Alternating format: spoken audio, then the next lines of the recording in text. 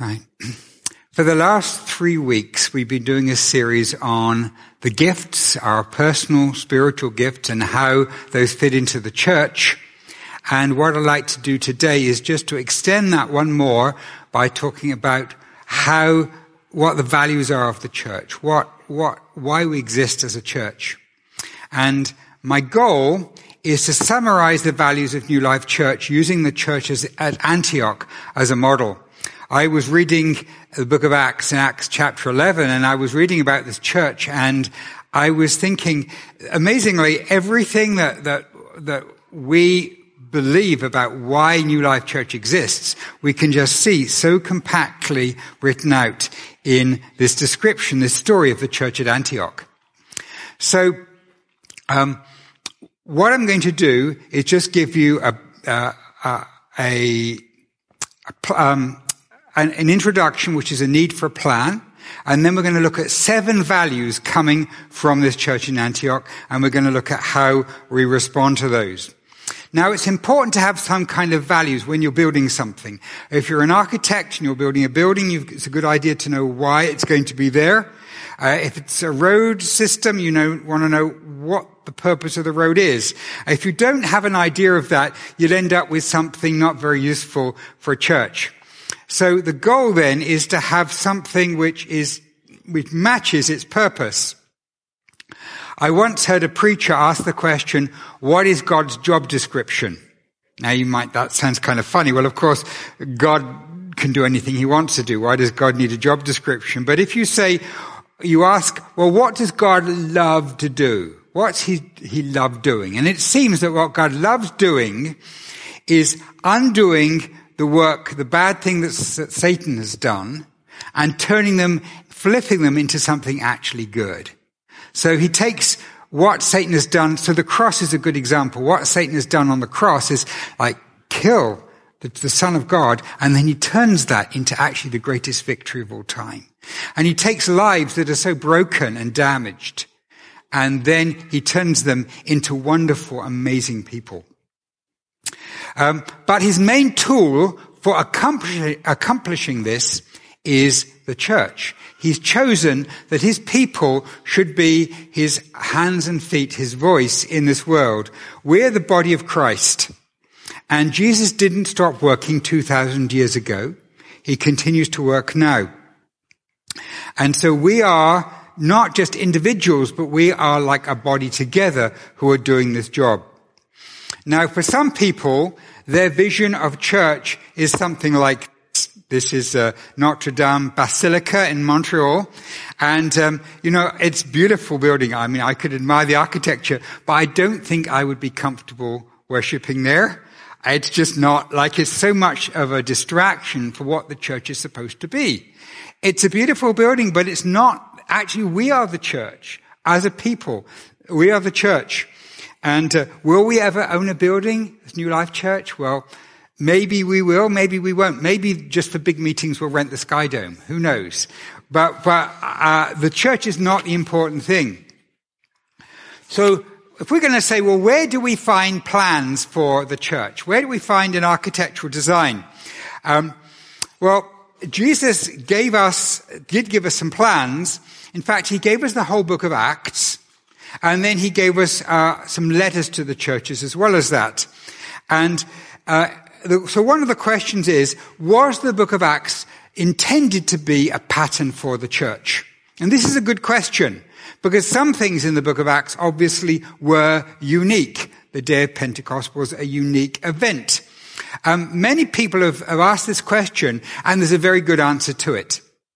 When you study the book of Acts, and I did my master's thesis in the book of Acts and spent a long time studying it, you see events happen in pairs.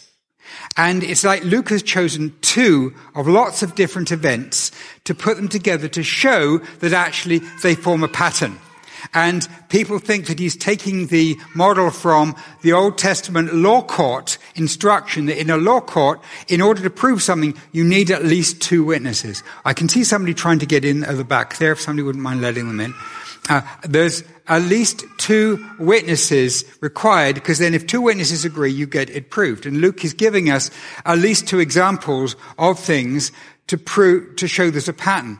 So the argument is, if it just happens once in Luke, then it's probably, a one-off like the day of Pentecost. But if it happens more than once with similar things, then Luke's giving us a pattern. So an example of that would be, there's 2 accounts of Paul preaching to pagans, where he gives a totally pagan audience, and you can see the way he addresses the gospel in that. 2 accounts of the church in prayer and the Holy Spirit coming in power. 2 accounts of Paul's testimony given when he's preaching the gospel. 2 accounts of people being raised from the dead. 2 accounts of missionary journeys where there are churches being planted. And you could go on and on looking at the pairs of events that happen during the book of Acts. And so the 2 main churches that are described in the book of Acts are the church at Jerusalem and the church at Antioch. If we go to Antioch today, this is the modern city. Probably the foreground will look a little different with a parking lot. Probably the middle and the back is very similar to what it would look like then, except maybe the cell phone towers probably weren't there then. But that's the city of Antioch, and we're going to look at the story of the city of Antioch. So, where is it? If you look at the Mediterranean Sea from your side, the sea's over there, and the sea will be there, and the land is down here, and Jerusalem is now toward the bottom, and the city of Antioch is up the coastline from Judah. So it's not in a predominantly Jewish area. It's a predominantly Gentile area. So what happened was, in Acts, to start off with, they were just in Jerusalem. And then they spread out a bit in the area around about. But things were really very focused on Jerusalem until something happened. That's when Stephen was martyred. He was put to death, the first martyr, stoned to death, and that stirred up a huge persecution, and people had to flee. And so at this point, we see the story taken up, and this is in Acts 11. Now those who were scattered because of the persecution that arose over Stephen traveled as far as Phoenicia and Cyprus, so Cyprus out into the Mediterranean Sea, and Antioch, speaking the word to no one except Jews. And then it says there were some of them, men of Cyprus and Cyrene, who on coming to Antioch spoke to the Hellenists, also preaching the Lord Jesus. Now Hellenists were people who were Gentiles, but they were following Jewish practices. They worshiped the true God, but they were not ethnically Jews. And so they would be considered Gentiles, and because God had revealed just earlier in Acts that the gospel was to go to the Gentiles as well, they began preaching to Gentiles. And what happened was the hand of the Lord was with them, and a great number who believed turned to the Lord. So a church is born in Antioch with not just Jews, but many Gentiles coming to God in that. And what I want to focus on this is the first value, evangelism and growth by God's grace. Evangelism and growth by God's grace. And I want to particularly look at verse 21. The hand of the Lord was with them, and a great number who believed turned to the Lord. Have you ever had an event in your life where you can say, I know God's hand was with me at that time? I know God's hand was with me. Can anything be more encouraging than knowing God's hand is with you? That's just such a wonderful expression. The hand of God, what could resist his hand? And if that's with you, that's amazing. Evangelism without God's hand is impossible. It's like making stones come alive. It needs God's supernatural power. In my life, there have been some times, particularly last year in 2018, when I just saw God's hand with me. And I thought, this God is moving. God's power is there with me. It's such an exciting thing. And we're going to pray at the end that God's hand is with you. That each one of you can say, I know God's hand is with me. Because that's when you see the impossible happen. You see life come from the dead. Let's just read on what happens here. The hand of the Lord was with them. A great number who believed turned to the Lord. The report of this came to the ears of the church in Jerusalem, and they sent Barnabas, who was one of the leaders, to Antioch. So the church is planted.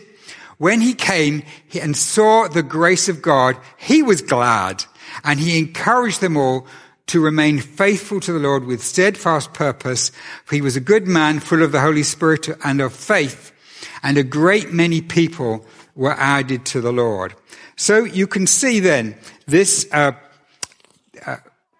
church being born, many people being saved. And first and foremost, we are about making followers of Jesus. Our first value is to make followers of him. Any way we can, we want to reach this city. When we were getting started, there were a couple of pictures that we had of what God wanted to do. One of them was from a vision that Ezekiel had of a valley of dry bones. I don't know if you're familiar with this vision, but Ezekiel was a prophet from the Old Testament, and he was taken into this vision where he just saw this valley, and it's just full of bones. Just bones everywhere. And he's told to prophesy that they're going to come to life. And he prophesies. And eventually a wind blows and it's the Holy Spirit. And the bones all come to life and they become people. And that's what it's like when God brings salvation. Because God brings life where there is no life. The other image that we have as we started New Life Church, and you'll have seen this before in everything we do, is this photograph which Heather took for us to picture what we're about. And this is a sidewalk. It's a concrete grey sidewalk. And growing out of that sidewalk is new life. And this is why we're called New Life Church, because we want to see new life where there's nothing. We want to see where there's barrenness and death, supernatural new life. And you probably know that plants growing through concrete can do amazing things. They can actually, through the power of their roots, can actually break the concrete. And so new life is the name of our church, and new life is what we want to see. New life for people who don't know God, being brought into his kingdom, and new life for people who know God, but they're not living victorious lives, to be brought to live in victory in the Christian life. New life because the hand of God is with us. So that's the first thing that I want to see as a value of New Life Church that we see in this passage. As we move through, we'll see another 6 things. And these are the order they come in the passage, not the order of importance in particular. But the second thing we see is a high value on developing people and bringing them to maturity. So Barnabas went to Tarsus to look for Saul. Well, who's Saul? Well, he's the other name for the Apostle Paul. Some people think that he changed his name from Saul to Paul when he became a Christian, but actually it's not that complicated. Saul is his Hebrew name.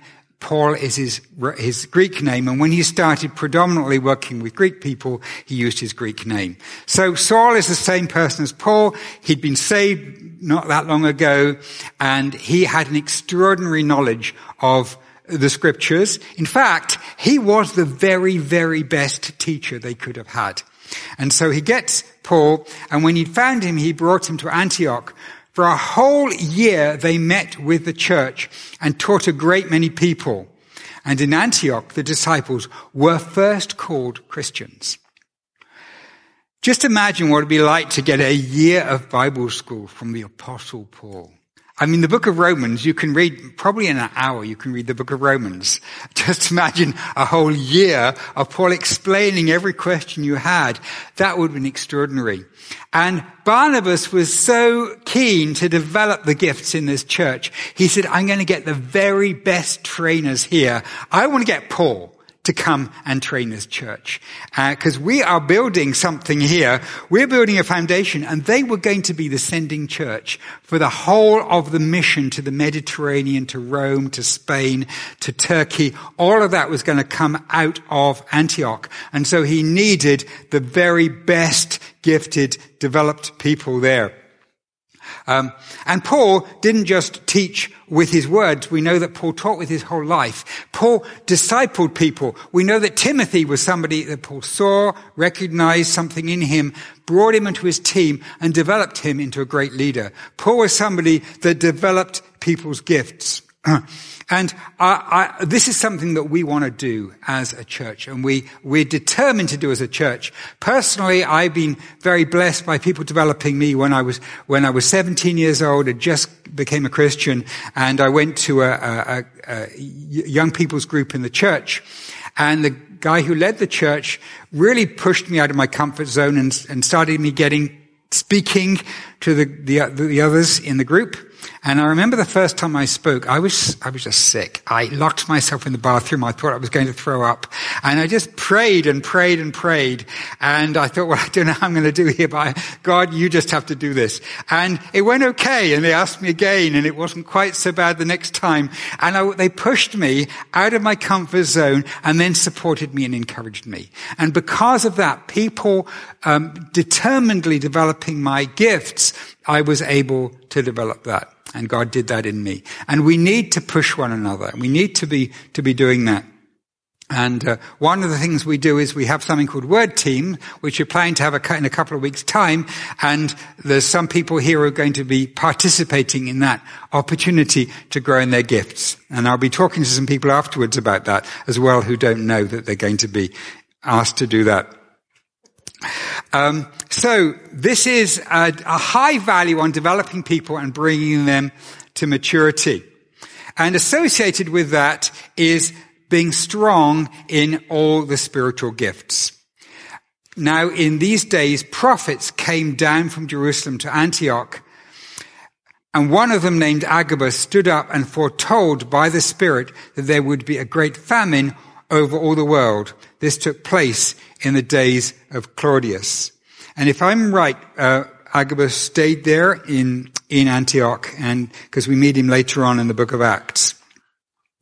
So prophecy is one of the fivefold giftings, 5 gifts, gifted people mentioned in Ephesians. The others would be apostles, evangelists, pastors, and teachers. And we see all of them here, even though pastors are not explicitly mentioned. Barnabas is obviously a pastor. And we see all of these gifts in the church being developed. And I preached a couple of weeks ago on our gifts, and I had a list, a whole set of sheets I was handing out. And if you didn't get a sheet 2 weeks ago with an inventory of gifts, come and see me afterwards. I've got lots more here, because our process is that we are looking at what gifts you have. And this is just beginning the discussion. This is just a starting point. But what gifts you have and what can we develop? So we're developing all of the gifts in the church and seeing them all, because we need to be strong in all of the gifts. So that's something we see in this church and something that we want to be developing. Well, what's interesting here is here's a gift of prophecy. And what happens when he prophesies this? He prophesies there's going to be a famine over all the world. That's the Mediterranean world. And this is going to lead them then into an activity. So the disciples determined, everyone according to his ability, to send relief to the brothers living in Judea. So what happened was, prophecy is designed, it's supposed to build the body up. In fact, all of the gifts are supposed to build us up, but particularly build us up as a community. Now, you can imagine that there would be potential for rivalry between the first major church in Jerusalem and the second major church up in Antioch. The church that was predominantly Jewish and the church which had all these Gentiles joining it. There could be rivalry. But what happened was they decided they were going to give a great big gift to this church, coming out of the prophetic word, which was a wonderful thing for cementing the love they had between the two churches, between these two groups that could have ended up being in rivalry. And so at the top there I've said, love one another sacrificially and respond to social needs. Sacrificial love to those in need demonstrated in practical ways. So our value is to be a church that loves one another sacrificially and responds to social need. This is a value that we have, that we should develop as a church. The kingdom of God must be demonstrated as well as taught. When Jesus came, Jesus didn't just preach, but he healed the sick. He ministered to lepers. He went to the outcasts of society.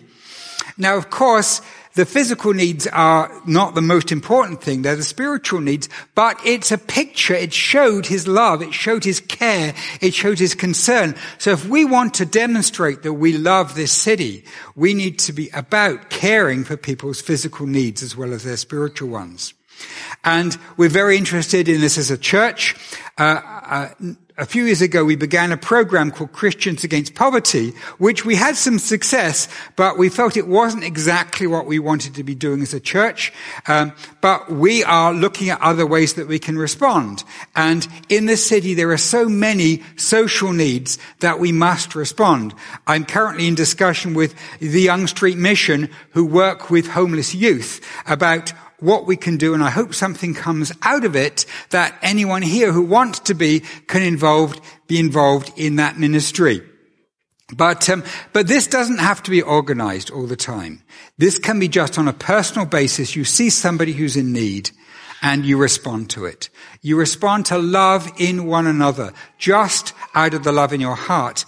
And this is part of a value that Jesus wants to have in our church. Jesus said to his disciples, "By this shall men know that you love one another, that you're my disciples, that you love one another."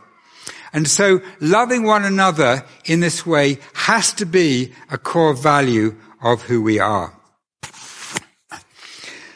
So in Acts 11, there's an interlude there where in chapter 12, where Herod persecutes the church, and they collect this gift together. The one they collected up there in verse 29, they collect it together, and Barnabas and Paul head down the coast to Jerusalem. And it's a little bit like the book of Acts is like a movie, and the camera is following these two people down the coast to Jerusalem, and they give the gifts at Jerusalem, which is very well received, and then they go back up the coast to Antioch, and it's as if that then becomes the center of the movie. And from then on, for the rest of Acts, Antioch is the center, and you see things going out and coming back to Antioch, and becomes the focal point until the very end, where the focal point shifts to Rome. And so in the spread of the book of Acts, we're seeing the focus moving now to Antioch. And so just to give an outline of overview of where we are,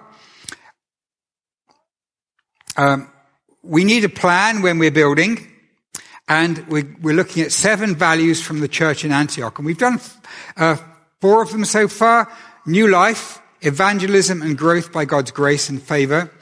The second, a high value on developing people and bringing them to maturity. 3, strong in all the spiritual gifts. And 4, love one another sacrificially and respond to social needs. We've got 3 more values, and then we're going to look at our response. So, as I was thinking through what we value in New Life Church, and what is it that God's doing here? One of the things I really value is the diversity that we have here. That we live in a very multicultural city, and the multicultures are reflected in this group, which is really wonderful. It would be very weird if we just had one particular culture reflected. Well, I shouldn't say weird. There are a lot of churches that have just one particular culture reflected. But that's not the biblical model. The biblical model is actually diversity. And the diversity isn't just one that's ethnic, it's also in different levels of society. And so as I was thinking of this, I noticed that actually this is to the forefront in the description of the Church of Antioch. Because when the story is picked up again in chapter 13, Acts picks out this diversity. Now there were in the church at Antioch prophets and teachers: Barnabas, Simon, who is called Niger, Lucius of Cyrene, Manaen, a member of the court of Herod the Tetrarch, and Saul. So these are from different ethnic backgrounds and strata of society. One of them is actually a member of the court, like he's nobility. Ethnic, there's a man from Cyrene, which would be different ethnically, and Simon, Niger, was the Roman term for being dark-skinned. And he's picked that out to demonstrate to us that in the leadership here, there is diversity. Then when you look at and then Saul, of course, who's from a Jewish background, a very kind of educated Jewish background. And when you look at the disciples of Jesus, you see the same sort of diversity. Of course, they're all from within the Jewish culture, but you see from like fishermen to people who were actually fairly wealthy, and they were all together in Jesus' disciples. And this actually is part of the supernatural work that God is doing, because you get people coming together who wouldn't normally come together. I saw a documentary not long ago about the archaeology of the early church buildings that they found. In fact, they weren't even before they had buildings, they were just meeting in homes, but they used the space for a church. And they said there was evidence there that slaves and wealthy people were like just meeting as equals, and how this was totally foreign to the culture of that time. But they said, and this wasn't Christians saying it, this was part of the genius of Christianity, that it grew so quickly, because it had this remarkable equality. And so I want to say that this is no accident that Luke mentions this, and that it's an evidence that this comes from God. It's something that is supernatural, and that I think we need to respond to this, because even within a group that's diverse, you can end up just talking to your own tribe. You know what I mean by that? You've got a few people who you normally talk to. They're your little tribe within the church, and you're comfortable with them. I want to urge all of you to talk to people that you don't normally talk to break down the barriers and the groups, so that we are all truly one. We all truly come together, because that is such a witness to this world, and it's something that really empowers us as a church. So that's the response I'm calling you today, to step out of your tribe, and your tribe might just be your comfort zone of people that you happen to know. Step out of that, talk to other people, and just build the body in that way. The next one, seeking God in prayer. Seeking God in prayer. A valuing of prayer and God's presence as our source of their strength. While they were worshipping the Lord and fasting, it says in verse 2, and this is something that they were spending time doing when God came and brought an amazing new work. And this is a value that we need to grow in. They depended on God totally. They didn't just read the latest books on church strategy, church growth strategy, but they really depended on God's strength. And we had a great prayer meeting on Thursday. I really felt God's power there. It was really good. But we need to grow this. We need to be developing in this. And so I want to give a plug right now. March 28th. We have a church prayer meeting. It's just in the room, just by the entrance, the chapel room there. I'd like to see everybody there. So this is our response to this. Let's all come out March 28th, nearly just under 4 weeks' time, Thursday night, and we'll pray and we'll see God's power working. A few years ago, we had a visit from Topi Colioso, who's a good friend of mine in the UK, and he started leading a church when there were about 60 people, and there were about 2,000 people now over several congregations. And he gave a talk about how the church grew, and he said it's prayer. It's prayer is how our church grew. And so it's the power of prayer. And so you have a church in Antioch, and the key values that they have to see the hand of God with them is prayer. And the last one that they have is missions. and a church that has missions at its heart and is a strong sending and resourcing base. Continuing verse 2, the Holy Spirit said, set apart for me Barnabas and Saul for the work to which I've called them. Then after fasting and praying, they laid hands on them and sent them off. Now, I want to see this. We have all the nations of the world just about gathered here in this city, and we can do cross-cultural missions without even leaving the GTA. We're in a remarkable place here. And so when we talk about missions, we don't necessarily mean going to another country, although it can include that. But really it means stepping out of where you are into groups that need the gospel. And in Canada, we have two very large groups that I would love to see the kingdom break into. So one of those groups is the French Canadians. And when you look at statistics in French Canada about number who are born again, you see it's shockingly low, worse than most countries that you would think is completely non-Christian.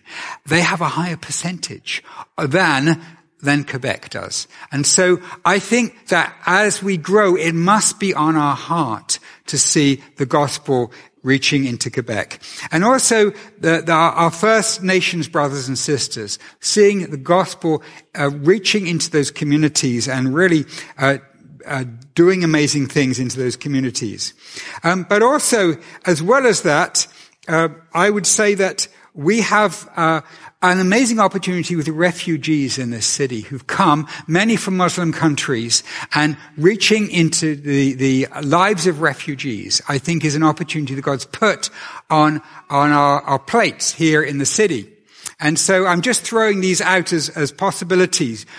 As in the book, as in the church at Antioch, we don't do it because we think it's a good idea. We do it because God is calling us to do it. And God very specifically called them to set apart Barnabas and Saul, who were actually, amazingly useful people. And they sent them out and they planted churches right across the Mediterranean, eventually to Rome from this. And so, we need to see this as our vision, as our goal, that we're going to be the resourcing base, that we want to grow strong, we want to develop gifts, not just to stay here, but we want to develop gifts so that we can be reaching out. So, values of New Life Church then, and New Life, evangelism growth by God's grace and favor. 2, a high value on developing people and bringing them to maturity. 3, strong in all the spiritual gifts. 4, loving one another sacrificially and responding to social needs. 5, diversity. 6, seeking God in prayer as our source of strength.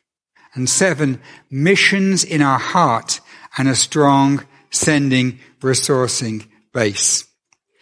Well, it's interesting. If you look at the very short motto that we have as a church, you'll see our motto is God's kingdom come in Toronto, demonstrating the love of the Father, the truth of Jesus Christ, and the power of the Holy Spirit. And actually, those map on quite well to the 7 values because they either fit into one of those 3 or they're all of them. Like evangelism, for example, is God's love, God's truth, and God's power all in one thing. But I want to go back just through these, talking about how we can respond to these things. So, missions in our heart, I've just talked about that, and that's something we're looking to, as we move forward, to be strong, to be able to do that. Seeking God in prayer is our source of strength. Individually, realize the importance of prayer in your life.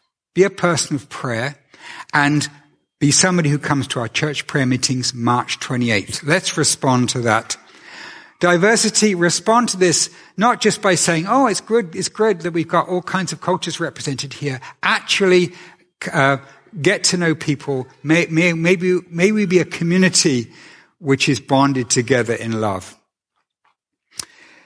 Love one another sacrificially and respond to social needs.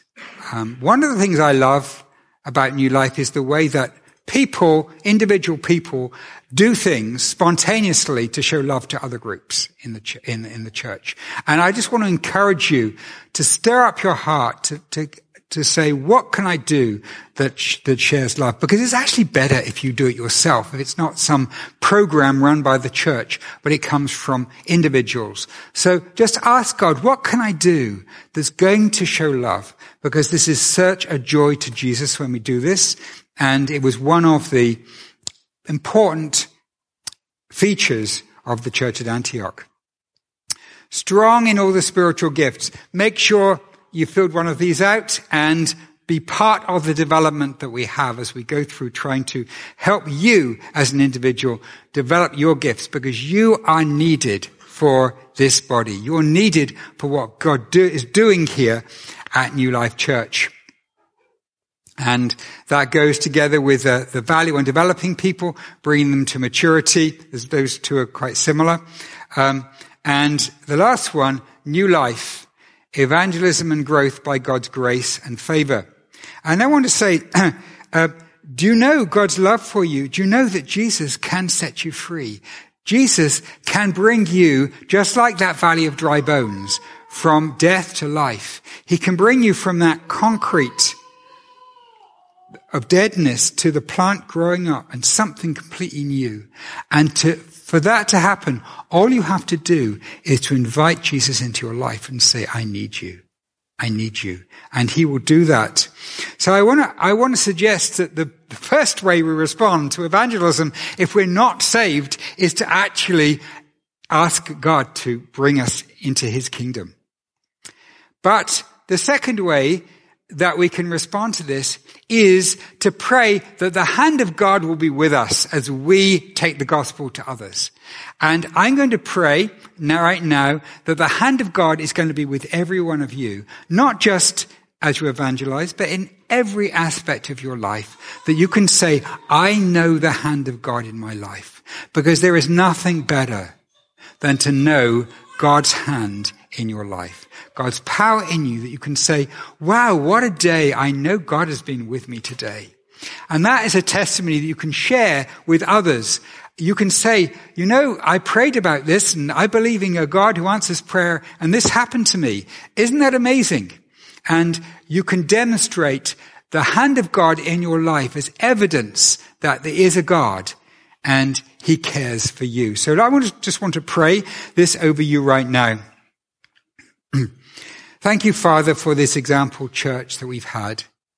We pray, Lord, that we might be like it in every way, so that we will be a resourcing base for many brought into your kingdom, that many will come to know you through New Life Church. They will come to experience new life. But right now, Lord, I want to pray that your hand will be with each one of us during this next week, that we'll be able to say, I know the hand of God was with me. He was with me. I know he was. And particularly that we'll have opportunities to tell others who are not part of your kingdom, who are not followers of Jesus, about you, and that your hand will be with us as we spread the gospel. We pray this in the name of Jesus. Amen.